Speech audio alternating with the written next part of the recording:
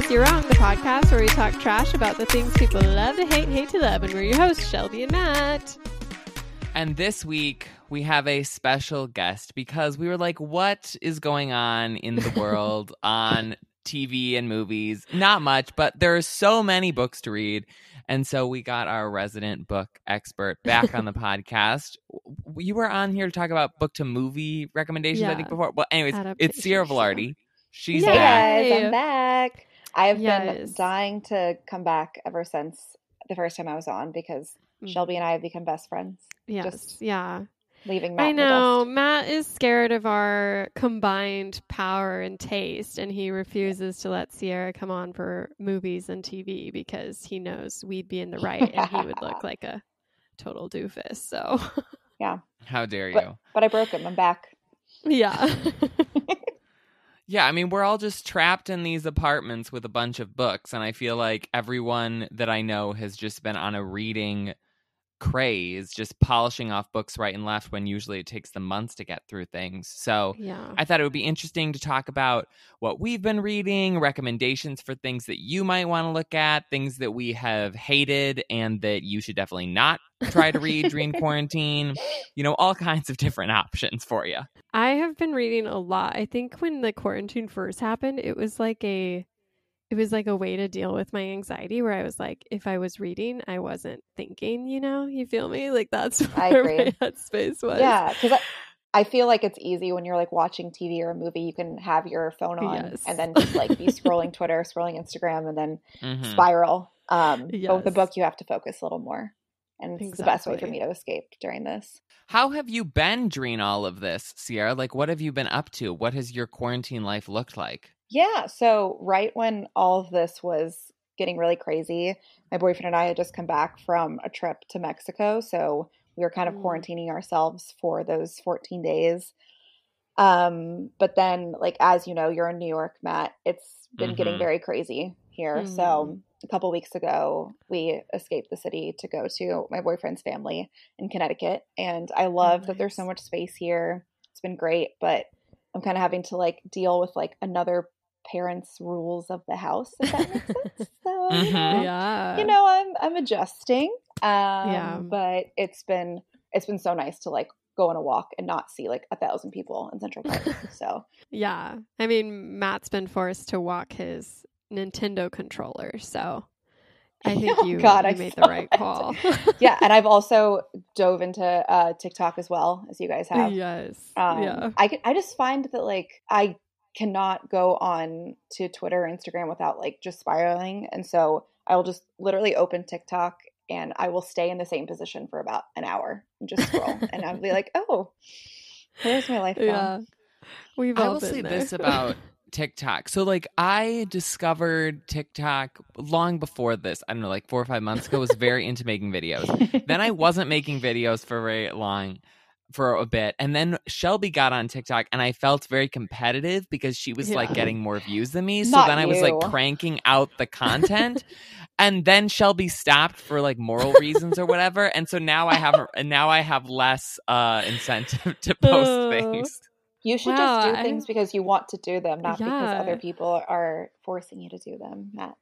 I didn't know it was the like creative pressure that created that Nintendo walk. I don't know how to feel about that. I mean, did I you're like create a monster? Tesla to my Edison or whatever, whoever that like combination was. What a reference. Throwing it back. Well, Shelby has a dog, and so that just helped her algorithm. Yes, that's for true. Sure.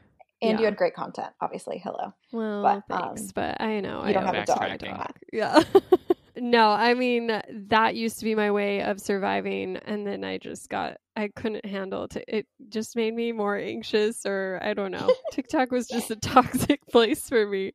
So I turned back to Netflix binges and reading. So I have a lot of content. So are you guys both? It sounds like you guys are hard copy readers. Is that how you guys function?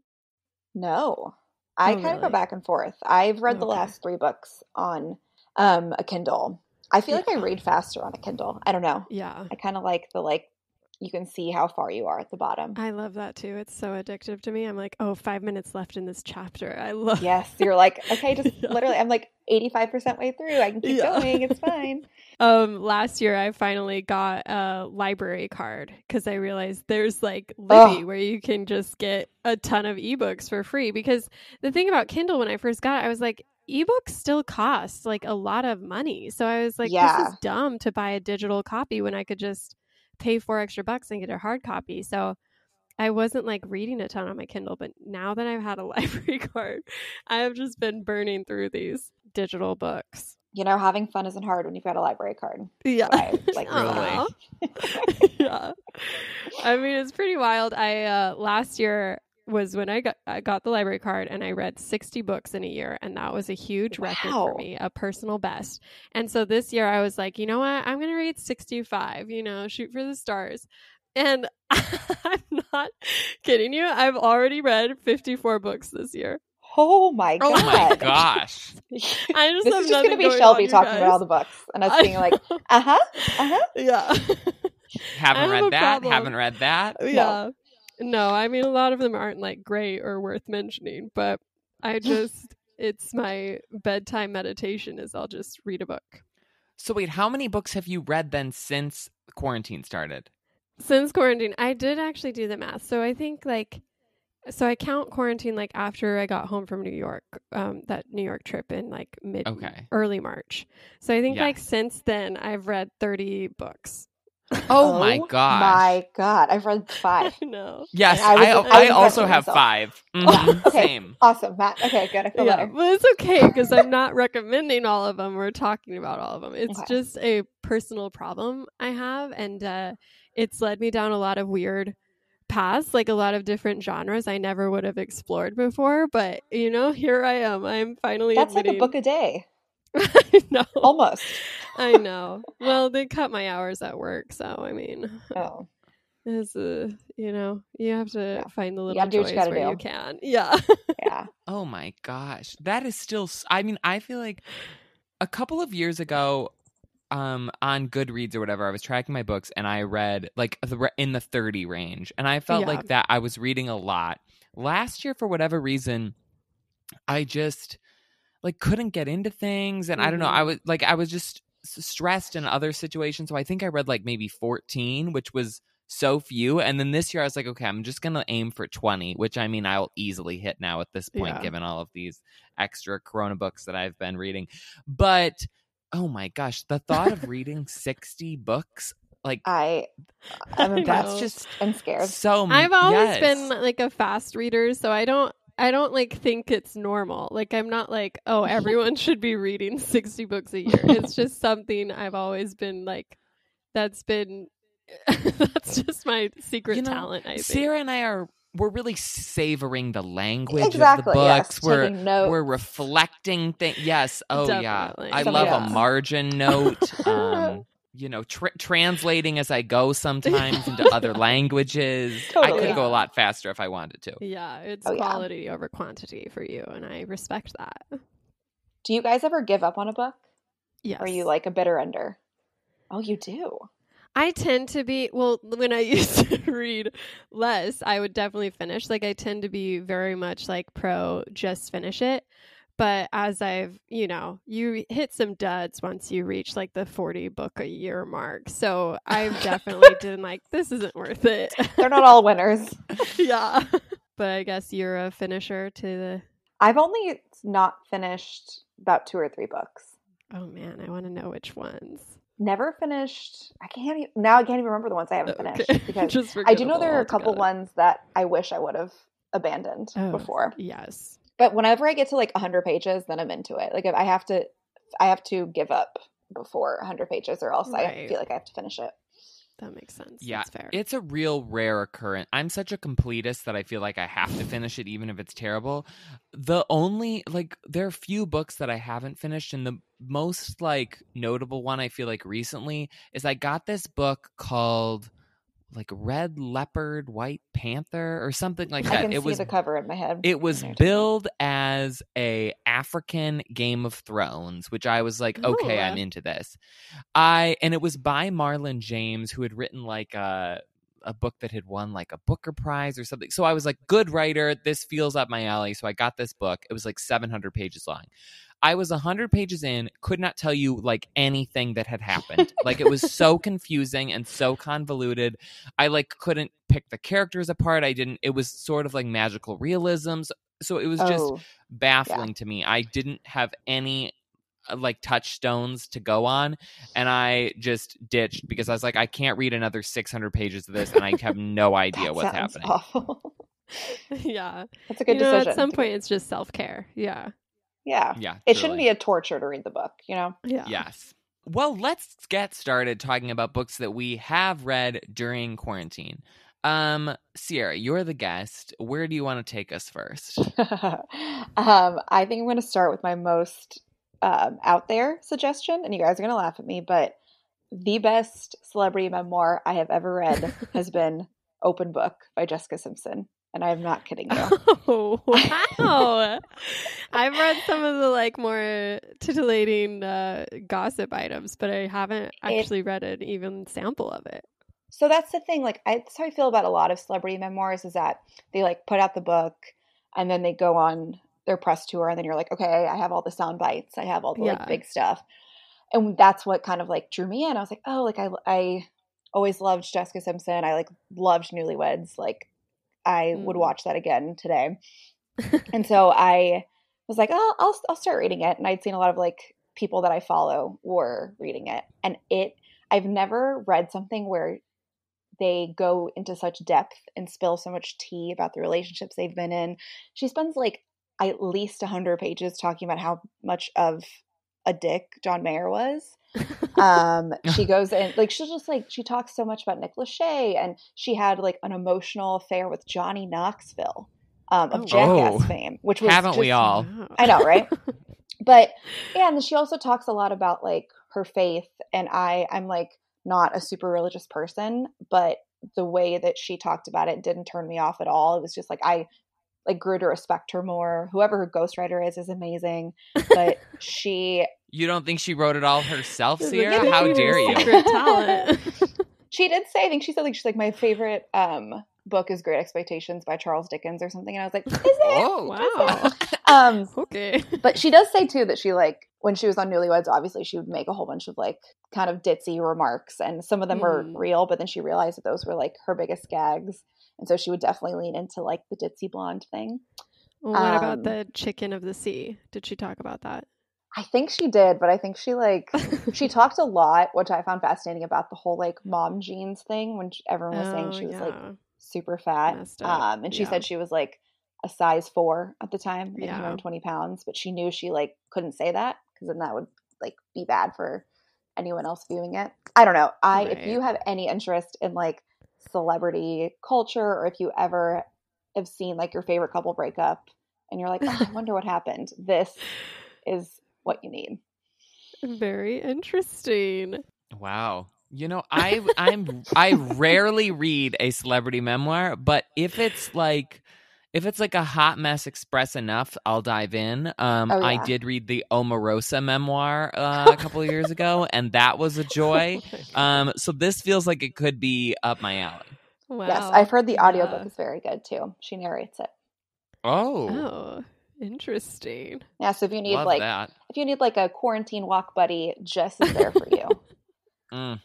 Good to know. Old Jessica. Yeah. This is not high literature, but it is exactly what you need to get you through quarantine, I'm telling you. Yeah. Makes sense. Okay, Shelby, you have, approximately 54 books that you've read this past month. So do you want to grace us with one that you think is especially good or interesting? Yeah, I mean the one I just finished, I think is a good one. Daisy Jones and the Six by Taylor Jenkins Reid. Love that. Did I tell you to read this? No, I think the whole world was telling the whole world to read this. But if you want to take credit, like you totally can. I mean, so this is a fictional oral history of a rock and roll band in the 70s and sort of their rush to fame and the falling apart of that. And I don't know, it was just fun to read. I'd heard a lot about it. Obviously, it's a recent book. I think it came out last year, right?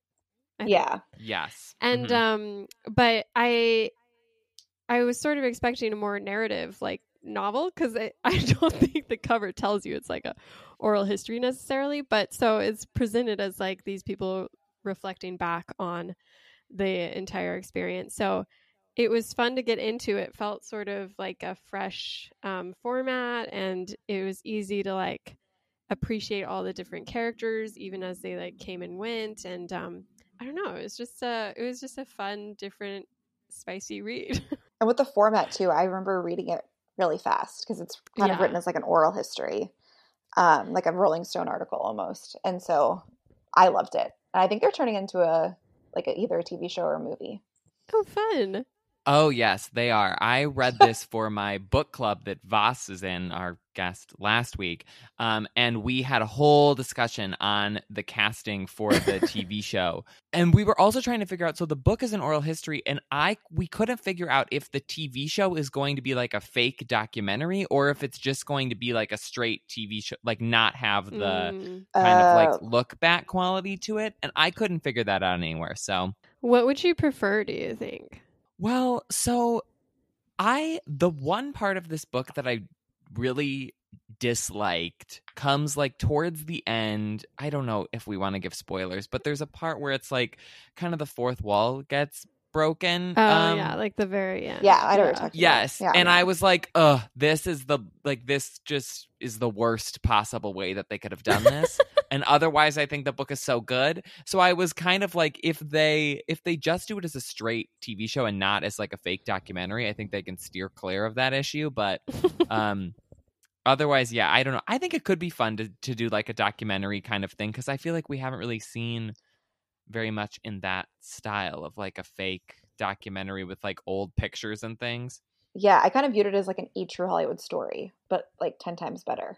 Yeah, that'd be fun. Who's the dream cast for Daisy then? It's Riley Keough, which I don't know if she was in one episode of Riverdale. Oh my gosh. She was also in that movie The Lodge that came out earlier this year that I absolutely despised. She's the granddaughter of Elvis and Priscilla Presley? Yes. Wow. I don't recognize her at all. Did a quick Goog. Okay, I guess I could see it. Okay, that's fine. Okay, so I was going to talk about that book too because that was one of my favorite things that I read. But whatever, fine. Steal my paltry 5 books from me, Shelby. Why don't you? Yeah, that's my bad. Okay, so currently I'm reading and absolutely obsessed with The Outsider by Stephen King, which, I mean, I'm a huge Stephen King fan in general. So when I knew that I was going into quarantine, I was like, let me buy myself a new Stephen King book, like as a treat.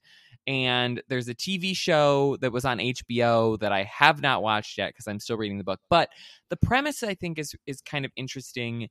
This boy is murdered, and the police feel like they have all of the information that they could possibly need to, like, as to who the killer is. They have witnesses, they have DNA, they have fingerprints, and they arrest this man. But then come to find out the man actually has an airtight alibi that he was like in a different state at a convention where there is also fingerprints and video evidence and eyewitnesses. So it's like, wait, was he in 2 places at once? Does he have a twin? Like, what's going on? And I haven't figured it out yet, but it is it's very engrossing, and I've just like cruised through the first 250 pages of it. So man, I'm excited to see where it goes. King, I can't, like, 250 pages and you still don't know anything? Like, come on. Yeah. I've never read a Stephen King novel. I just can't. Yeah. I don't know. I can't do it. Me neither. It's not my guys. speed. Shelby, okay. No.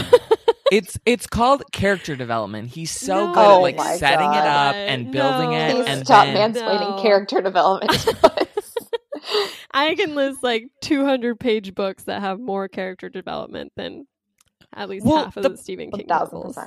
But the thing with Stephen King is that like his casts are always huge, so it's not like it's not like it's a book that has 2 people in it and it has a lot of character development. It's like character development. He's setting up like 15 different things that are going on, and then they all kind of come together in the end. You know, I'm happy for you. And I had to watch the final. I watched the final episode with my husband, so I do know how it ends. So I'm excited for that journey for you. Wait, did he watch it all? Did you watch it all? Yeah, no, he watched it. Oh, okay. Did he like it? Yeah, I think he mostly liked it. We didn't really sit and unpack it because I just didn't care. So I heard the first couple episodes are good.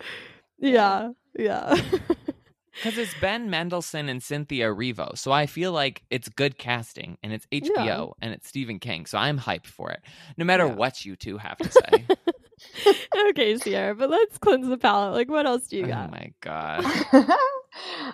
So I think, Shelby, you've mentioned this in the podcast before, but I kind of leaned into the whole quarantine, end of the world kind of thing, and read Severance by Ling Ma. Yes. I devoured it. I read it in like 2 days, which is fast for me. That's probably slow for you, but no.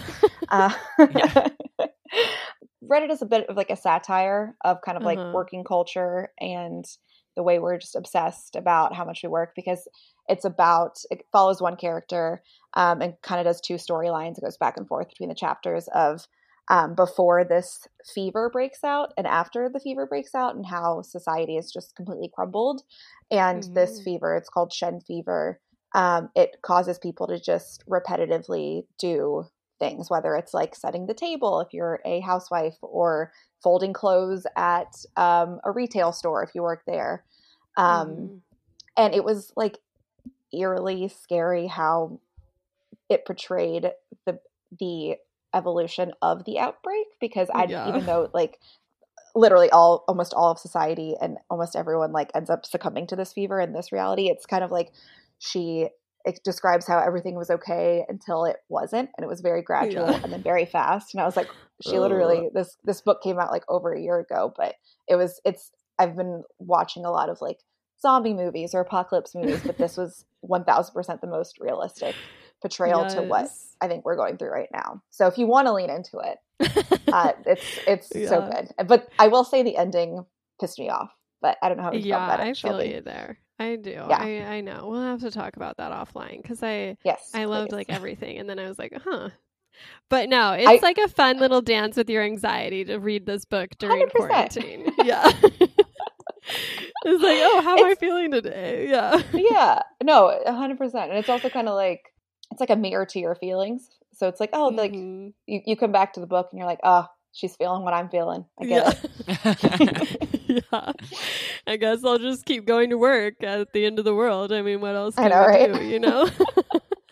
Yeah, and she's like also lives in New York too, so it's like it was just very eerily similar, but and it's also kind of funny too. I found myself laughing at it. But Seema, another good read you can take our recommendation on. But I found a new genre that I've sort of avoided my whole life. I don't know. It's kind of like in the vein of Little Fires Everywhere, just sort of those homemakery, not thrillers, but just mysteries. Suburban dramas. Like upmarket, like contemporary. Yeah. Yeah.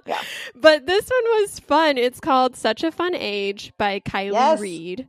Oh, did you read it? Yes, I did. It's so good. Oh my gosh. We're the same person right now. Calm we should down. have like traded notes. No.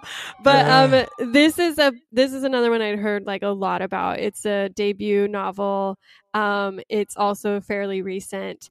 But it's about this wealthy woman who has this black babysitter who one night is racially profiled while taking care of this white child. And so the white mother sort of becomes panicked about needing to become her best friend to like prove she's not a racist, basically, and to make up for this horrible experience. And so it sort of follows these two women's lives as they... I don't know. It turned into something I wasn't really expecting, where this person from the from the housewife's like past comes into the picture in a strange way, and it's all about this like, I don't know, this weird relationship between obviously the wife and the worker, but it's kind of frothy, but also, you know, plays into the race relations and power dynamic there.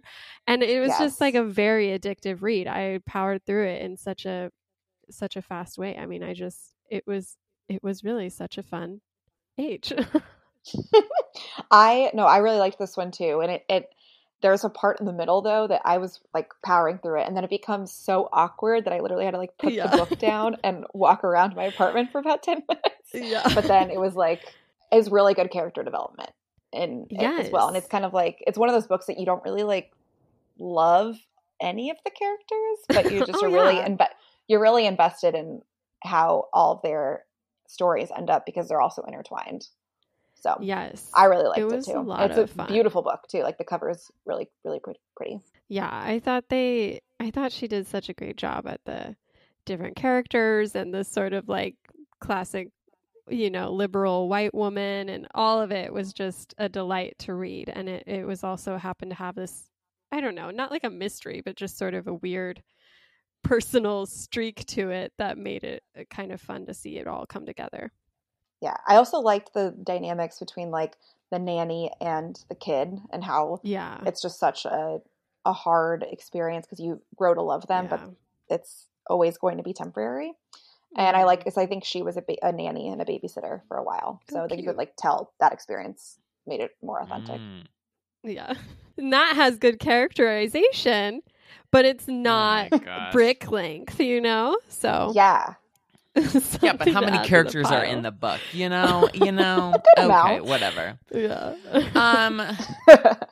I feel like at this point in my life, having done this podcast for like over a year and a half with Shelby, I can just get like radar sometimes on like, oh my gosh, Shelby is going to hate this. And I was reading the book Normal People by Sally Rooney over the quarantine, and I was just loving it. It's sort of like a modern romance. It's set in Ireland. It's these two people who meet in high school and like kind of fall in love, and they sort of go back and forth on their relationship as they get older and like go through college and are trying to figure out their lives. But it's really just a like almost a character study on the two of them and what they're like as they're growing up. And I was obsessed with it and like couldn't put it down, just like kept reading. And with every page I was like, oh, Shelby was going to hate this part. Oh, nope, Shelby's going to hate that. Oh, nope, she's not going to be into this. And then I texted you and you were like, that book was terrible. So I guess, Sierra, have you read Normal People? I have. Did you like it or did you hate it? Or were you liked indifferent? It. I was in the middle. Yes! I liked it. Oh, well, okay. I wasn't, because I had read it because everyone and their mother had read it. And I was like, oh, like, this must be really good. And I read it and I liked it enough. I just was so sad at like when I was reading it. And I was just like, and even though like you can feel all emotions while you're reading a book, I didn't speed through it because I didn't want to just feel as depressed as these characters were at all times. And then the whole like will they won't they of these characters really was giving me a lot of anxiety. However, I will say I think it was very well written. And then like you said, it was such a good character study and you felt like these people were full characters, and you also, I don't know, I could see so much of myself in both of the main characters, and so that also I think you're better than them both. I really do. I don't think anyone just like little is stupid. I mean, but I'm very excited for the adaptation that's coming to see, Hulu, that's right? Yes, and this is where I get confused because the way people were talking about this, it was like, oh, this is like a literary novel that'll have something important to say. But it was just like a weird romance that never took off for me. I was like, neither of these people, they're just so dumb the whole time. And like, yes, characters can be unlikable. I'm fine with it, but nothing else was going on. So I was like, why are we rooting for these people? Like, I don't like them. I don't think they're good together.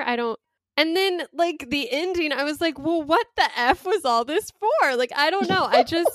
I left the book just being like, it's beautifully written. That's great. But like, why the hype? Like, it's just a romance between toxic people, I was so sympathetic to them both because I felt like they were both making bad decisions, but like not for bad reasons necessarily. They both had so much baggage going on from various things. But also I thought that she did a really good job of painting these relationships where like when you're in them, you're so obsessed with the other person, but then they're sort of unhealthy at the same time, but you're always kind of drawn to it and you know that it's not going to end well, but there are things about the relationship that are really good, and you do feel like in the end you've like taken something from them.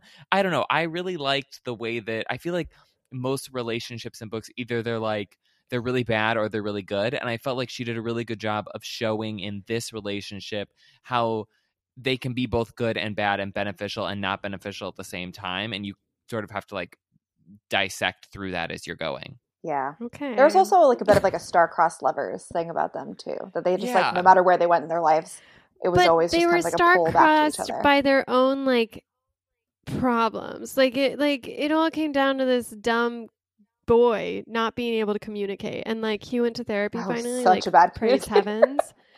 But I was just like, man, I think she deserves better than this loser. That's how I felt. But she was also bad at communicating. Like they were both bad at it. Yes, but I would argue he was the one with the power in the relationship, especially in the beginning when they were in high school and he was the popular kid. And so she always deferred to him. And then he would just make these weird statements. And it's like, imagine being in the situation where your boyfriend's like, I'm going home. And you're just like, oh, okay. Like, yeah, but I think he was... Didn't he break up with her multiple times and she didn't realize he broke up with her or something like that? But like... I think he was... But the problem was also that even though he's more popular than she is, like, she comes from a wealthy upbringing. So I think he is just so... Yeah.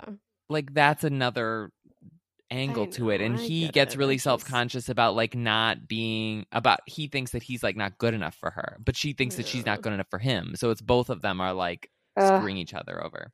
It made me want to go to Ireland. That's all I know. Yeah. There were some pros to it. I mean, yeah.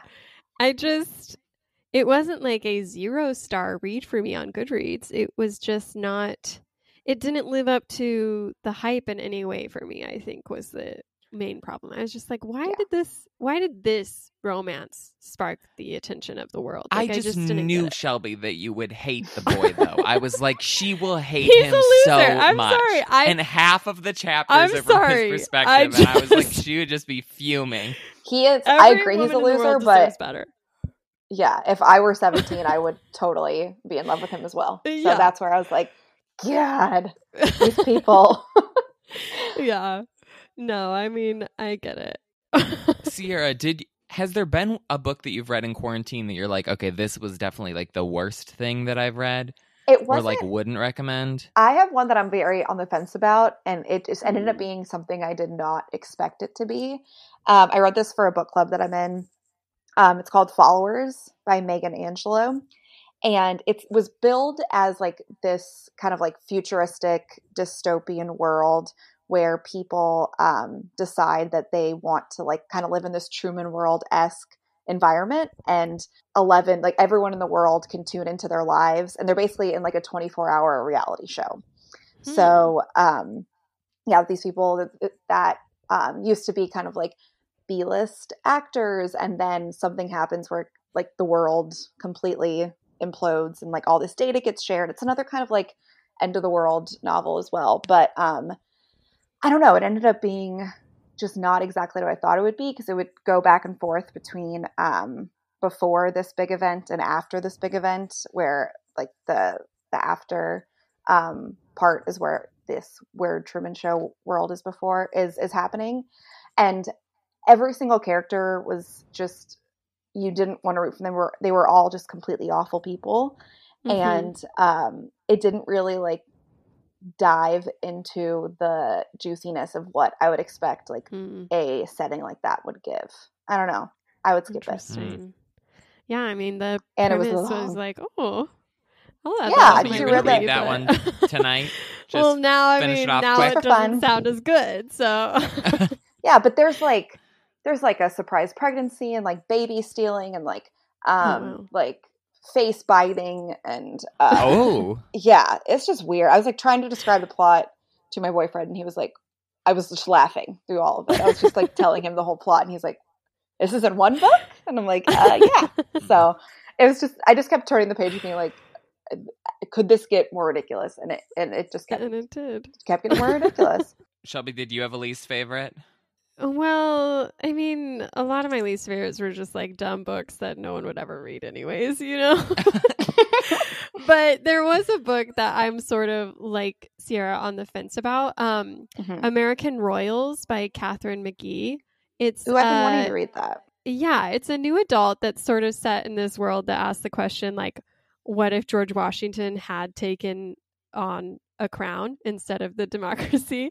And so it's set in today's world, but the idea is that we have American royalty. And so there's a royal family of these generations ago Washingtons. And so it follows like the two princesses and the prince and just their different lives. And I was like, okay, like this is a fun premise, right? The characters, unfortunately, were just like, they're just all really dumb. That it's like sort of like, wow, you guys are making a mess of your own lives. That it's sort of like, I can't even sympathize with your choices right now. But I mean, it's still like and the world itself is kind of like, okay, I mean, how does this work? Like they have dukedoms of like different states and stuff and like all this sort of weird old money, I don't know, royalty. And so it's all very like strange to read in like an Americanized setting. But it was fun, and it sort of reminded me of, I don't know if you guys, I mean, I doubt Matt's ever heard of it, but Anna Godbersen did a couple like historical fiction Gossip Girl-esque, like Gilded Age, and then the Age of the Flappers, where it's sort of these I've heard of dramatizations of these lives and these weird settings. So it reminded me of that, and it's definitely set as like a series, so it ends on a cliffhanger, and it's like all about the romances and stuff. So I don't know, I was sort of like, I want people to read it so I can talk about it, because I'm just like mesmerized by I'm often like someone who reads a book and I'm like, man, I wish they'd done better with this idea, because it's such a cool idea that I'm just like, I just would have changed a few things here, tried a little bit harder there. And so I feel like it was almost sort of a waste of its premise, but it was still like a fun read. So I don't know. That's one of those ones I'm like, I mean, if you need just to pass the time, it's definitely like an easy read. Yeah. No, that's how I felt about Followers. It was like lots of plot twists and entertaining, but it's like they wasted a good premise for sure. Yes. Always frustrating. I don't have I talked about Bleak House on the podcast already, Shelby? I'm like, I mean, I think in passing you admitted that it's taken you like 2 years to get through it, but I started it last summer when I was going to England, and I was like, this will be fun, like read some Charles Dickens. I, like Jessica Simpson, love Great Expectations. So I was like, Bleak House is another like big fat Charles Dickens book. Let me read this. And it took me, I mean, yeah, like 9 months, 10 months to get through it. But I polished off the last like 300 pages in quarantine. So I'm counting it as a quarantine read, because, you know, that's the equivalent of some of these other books I finished. How long is it? It's like 800 and some pages, I think. Why do you do this to yourself?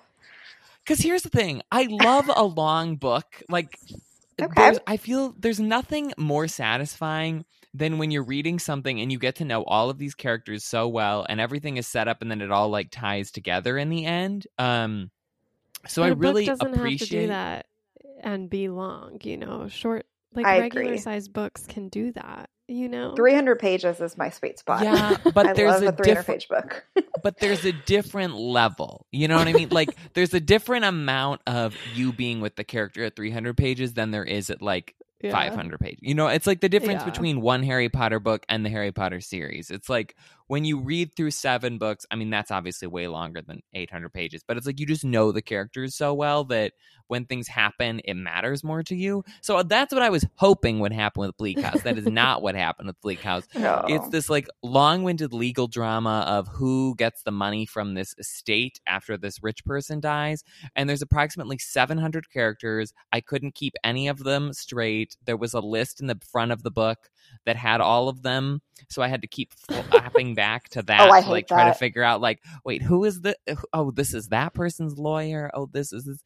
It had like a couple plot arcs that I really did like, but overall was not great. But I finished it. So now I feel, you know, very like pretentious and proud of myself for reading this book. So the moral of the story is to steer clear of steer clear of Bleak House. That are over 800 pages. Go with Great Expectations, Jessica Simpson and I's favorite. Yeah. So, much better. Should we get into book recommendations for quarantine that we didn't necessarily read during quarantine, but we think might be good for the peeps to dive into? Yes. Sure. Sierra, you want to go first? Yeah. I'll actually lead with one that I'm like 100 pages in. I'm not done with it yet, but I do think it deserves a shout out on this. But it's a nonfiction book, and I'm reading Maybe You Should Talk to Someone.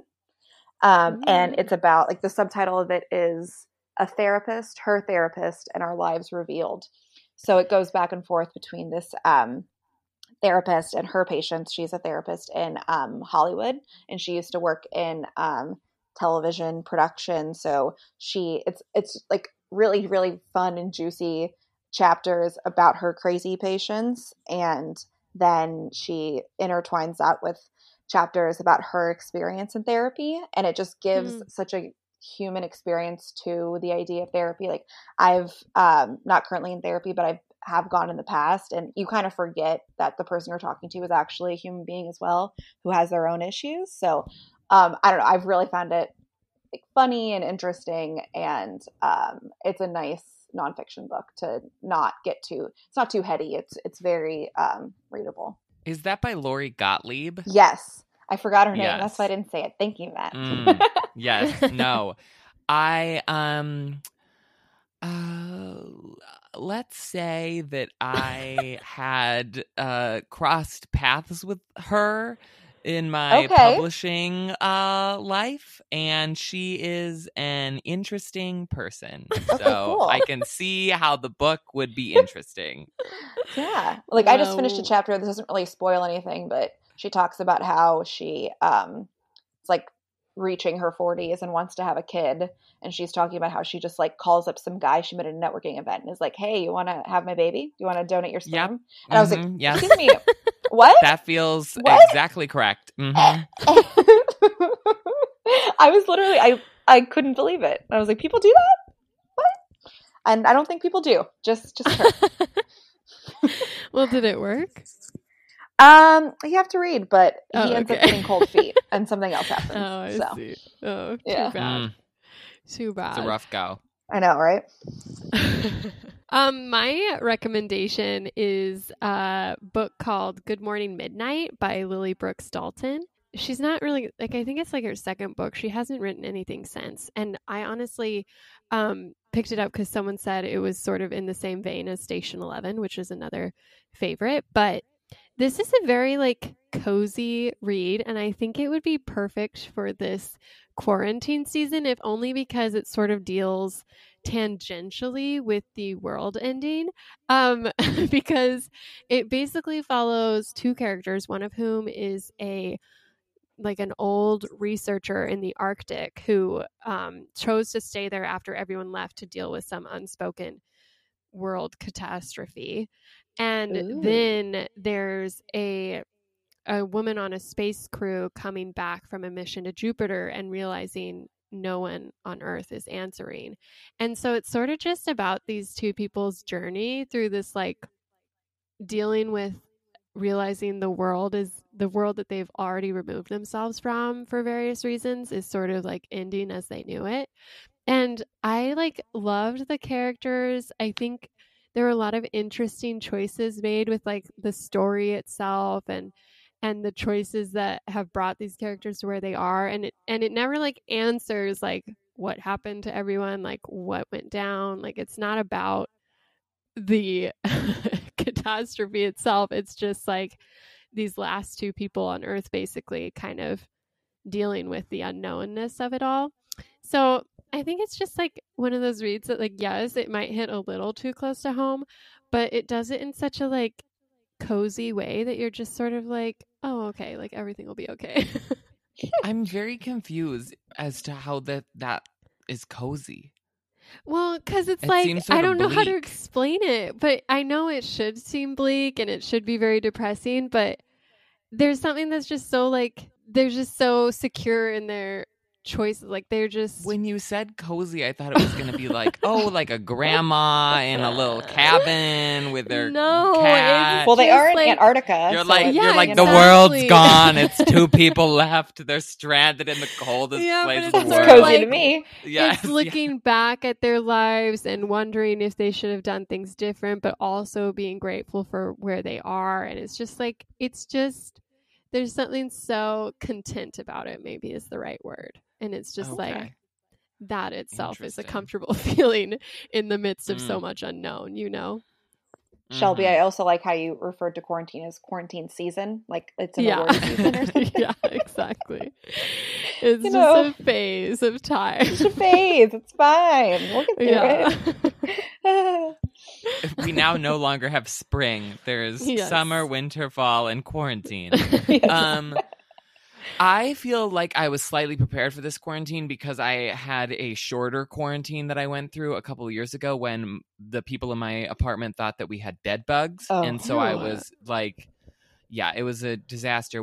Turns out we didn't have bed bugs. One of my roommates just had sort of like a mosquito bite on his back. But for like 4 or 5 days, I had to like put everything in bags, move everything to the center of my apartment. We had this poison powder stuff that they had that the building gave us that we put all along our walls and, like in all of these cracks. And so I basically just sat on like a plastic bed, like mattress cover and read for these 5 days. And I read The Little Friend by Donna Tartt, which is it's sort of a mystery. It's set like in the deep South, and this young child dies and his sister is trying to figure out what happened to him.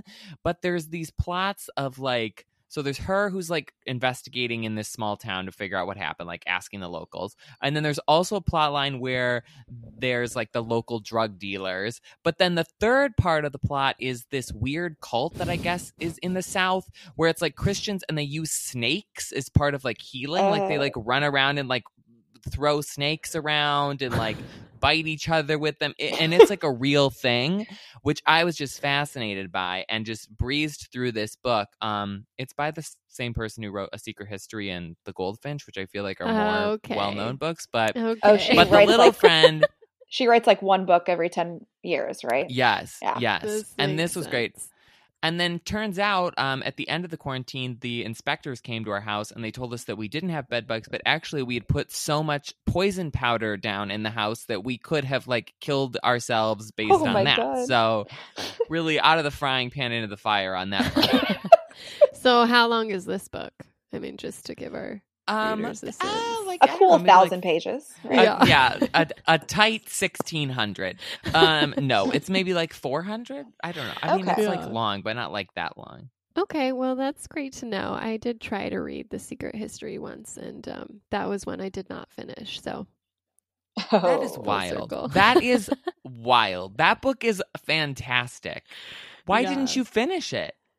I think we just have different taste, and I think you enjoy long, pretentious reads, and I find them exhausting in their own way. So, and you love a cozy Arctic novel. Exactly. Yeah, it just reached a point where it wasn't worth it anymore. I know you like your like bleak and like unlikable characters and like, wow, look at all these pages. And I'm fine with an unlikable character, but I just need to care about something in the book. You know what I mean? I feel like, Matt, you've said it multiple times just on this episode, but you like the accomplishment of finishing it and saying like, oh, I've read this. Like, oh, I've read finished this 1,000-word novel, whatever. And so, How dare you? I just feel like I value like a good story with good character development. Yes. And more than saying, oh, I've read this. It's okay, Matt. It's okay. Oh, but I did want to ask, have you guys read My Year of Rest and Relaxation by Ottessa? No, it's been on my list though. No. It's a delight. I don't know about Matt, but I think Sierra would like it, and it is. I know I would. Honestly, if you like it. Yeah, it's another good quarantine. I need to excuse myself. But this is a good example of what I'm saying. Like, you don't have to be a likable character to write a likable book, because this is like the story of a young, privileged woman who's like suffering from some ennui enough to just decide she's going to phone it in for a year through an elaborate cocktail of like drugs and alcohol. She's just going to sleep for a year and hopefully wake up with a better life. And it's like, there is something that's like, wow, part of this does sound very appealing. And then another part is just like a great character study. So maybe the this book would is be just good her for you. sleeping for a year? No, it's about her journey through this like desire to sleep for a year. You'd have to like, It sounds weird. I was sort of like, why does everyone love this? But I think it's just such an interesting character study. So another buzzword you like. How long Maybe is it? It'll be good for you. It's very short. I mean, oh, no. Pass. it's a breeze to get through is what I mean. I don't remember the total page count. It's not like it's a picture book, Matt. Come on. Yeah. Love a picture book. Yeah. I do love an unlikable character, honestly. Mm-hmm. Like, Yeah. like well, anyone you like who's being miserable a little bit, you know, like you like the. It's not you like being miserable. unhappy. I just find people who are like too perky, you know, kind of like untrustworthy. You know what I mean? I like a character where you know that this is what they are. And it's fun reading it and being kind of like, girl, what are you doing? Like, those are always good books for me to read, where you just get really angry at the decisions that characters make. Yeah. Well, what's on your list to read still, Matt? Do you have anything? Now I'm quickly editing these choices that I made to, yeah. you know, more fun, relatable things. Yeah. No, one of my favorite authors that I've read recently is Colson Whitehead, and I've read a bunch of his books over the last couple of years. And he's written Underground Railroad and The Nickel Boys and The Colossus of New York. But anyways, so if people are like, "Oh, I don't trust Matt, but I trust Shelby," like they're actually good books. So. Yes.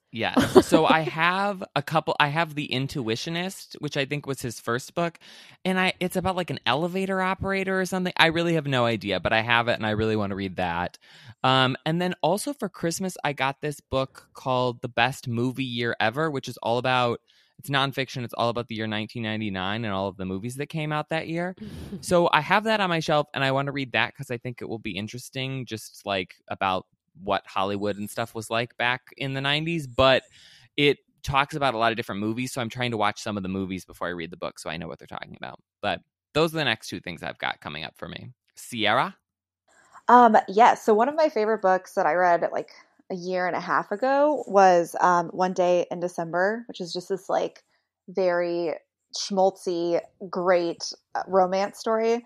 And it's written by this woman named Josie Silver. So that book is about this woman who just sees this guy through her at her bus stop, and she like sees him and locks eyes and is like, this is the man that I'm going to marry. I love him. But then spends a whole year trying to find him. And then after that year, he ends up being her roommate's new boyfriend. So just that premise alone drew me into that book, and I loved it. And it was just complete, just like eating a bowl of spaghetti, just like comfort food is amazing. So she has a new book called The Two Lives of Lydia Bird. And I'm not entirely sure what it's about, but I loved the first one so much that I will read anything that she does. It's billed as a powerful and thrilling love story about the what ifs that arise at life's crossroads and what happens when one woman is given a miraculous chance to answer them. So it's sitting there. I can't wait to read it. I heard it's really sad, so I love a good cry. So I'm excited to dive into that one. And then I also have Conversations with Friends on my list, which is another Sally Rooney book. Have you guys read that one? I want to read that. No, but that's on my list too, since I love normal people so much. So that's next, just because I think I wasn't 100% in love with Normal People because I was mad that the author Sally Rooney has achieved such fame and she is like my age. So oh yes, I'm curious to see what this is. Hard. And she wrote it when she was like 25. So we'll see. Cool. Yeah, you can get in a good hate that way. When you said One Day in December, it immediately made me think of One Day, the book that they turned into that Anne Hathaway movie. My God, that book is so sad. Everyone hated, but I was oddly into and also liked the movie. So that is oddly similar to Normal People. So I see why you like that. Yes, it is very similar. It is. Wow. I didn't put that together, but I did really like both of them. So random aside about One Day, my mom went to the first movie she's ever gone to by herself, and it was One Day, and she called me just crying, just bawling after that movie because it's a very, very sad ending. But she was like, it took her a while to go to a movie by herself again, but she's a very avid alone movie watcher now. But that and a very, very bad accent. So by Anne Hathaway. So that'd be hard to recover from too. Not her worst. Not her worst, I must say. Maybe not even top 5 worst. So I have a long list of like things on my Libby account that I'm on hold for, but one of them is this new novel called Pretty Things by Janelle Brown. And it's about a grifter and an heiress. And I was obsessed with that story about that grifter who fooled everyone in New York a few years ago. Oh, and yeah. so I think this will scratch that like itch for me about people who are just so invested. Wait, is in it a being romance? wealthy. And no, I think it's just about like this. I think it's sort of like this woman who just wants to be seen as wealthy and successful. And so she sort of just makes up this lie of a life and gets away with it. And so I think it's like sort of that meets Ingrid Goes West, where they become obsessed with each other. That. So I love I'm that movie excited too. for that. I'll have to see how it goes, and I'll bring it up. Those are great ones to read because like any grifter story, because you just like, I could personally never see myself doing that. So you just like love to just dive into someone's mind. Yeah. Oh yeah. Yeah, you're like, they can pull it off. off. Have to have a lot of confidence. Yeah. Yes. I could see Matt pulling off a grifter, scam artist life. I mean, maybe for like a very specific like grift, you know, like are you saying I'm not charming enough to fool people into thinking I'm like a doctor? Yeah. Oh, or a pilot? Like Catch Me If You Can? Or you just... Yeah. Yeah, that could be your quarantine project, is creating the perfect grift. Yeah, it's hard to be a grifter when you're stuck in your own. Or is it? Maybe no, it's this is easier. the perfect planning. This is the perfect planning time. We'll never get this again. This is a gift. Lay the groundwork. Yeah. Do we know anyone really rich? I could try to, you know. No, you can't know them get personally. You have to. Well, right, but do you know anyone? We'll connect offline. Don't worry. Yeah. Okay, great. So you're reading the Grifter book. What else, Shelby, in your 700 pile lineup? Yeah, I mean, it's been on my list for a while. I've been avoiding it, but All American Boys, which I think is a YA that came out last year that's like about racism and police brutality, which is not funny, but it's just one of those. It's sort of like The Hate U Give. Like, it feels like it could either be a really good novel or it'll feel a little bit too, you know, on the nose. And it's written by two authors, which I always hate. Like, I hate when they tag team a book, but it's written by it's I don't know. They're both like very like successful YA writers. Is it that weird book that's by the that was like the tag team by the girl who wrote the Love, Simon, and then that other guy? Because I heard that was terrible. No, actually, that's sitting on my list. That one's called Yes, No, Maybe So. I'll read it and let you know how it is. Okay. No, this is Jason Reynolds and Brendan Kiley. Never heard of them. So I think they write from the perspective of the black boy and then the white boy, and you know, I don't know. We'll see how it goes. Yeah. That being said, I think we've said this like the last time that I was on, but The Hate U Give is a great book to read at any time. I and a great movie. Oh, yes. It did not get nearly enough credit. Cast. I agree. Yeah. So hopefully it surprises me like that one did. Well, I mean, that is a lot of book recommendations that we have given people. So hopefully they can find something that is to their taste, whether they, you know, prefer more thoughtful literary books like the ones I'm choosing, or, you know, kind of just like the trash drifting along on the street like Shelby is reading. Shelby's actually finished 2 books since we started this podcast, so she'll be talking about those next week. Sierra, do you have anything you want to plug? Any where can the people find you? Any promo stuff? Are you doing any, you know, Zoom concerts for people that they should be logging into? Oh yeah, I wish.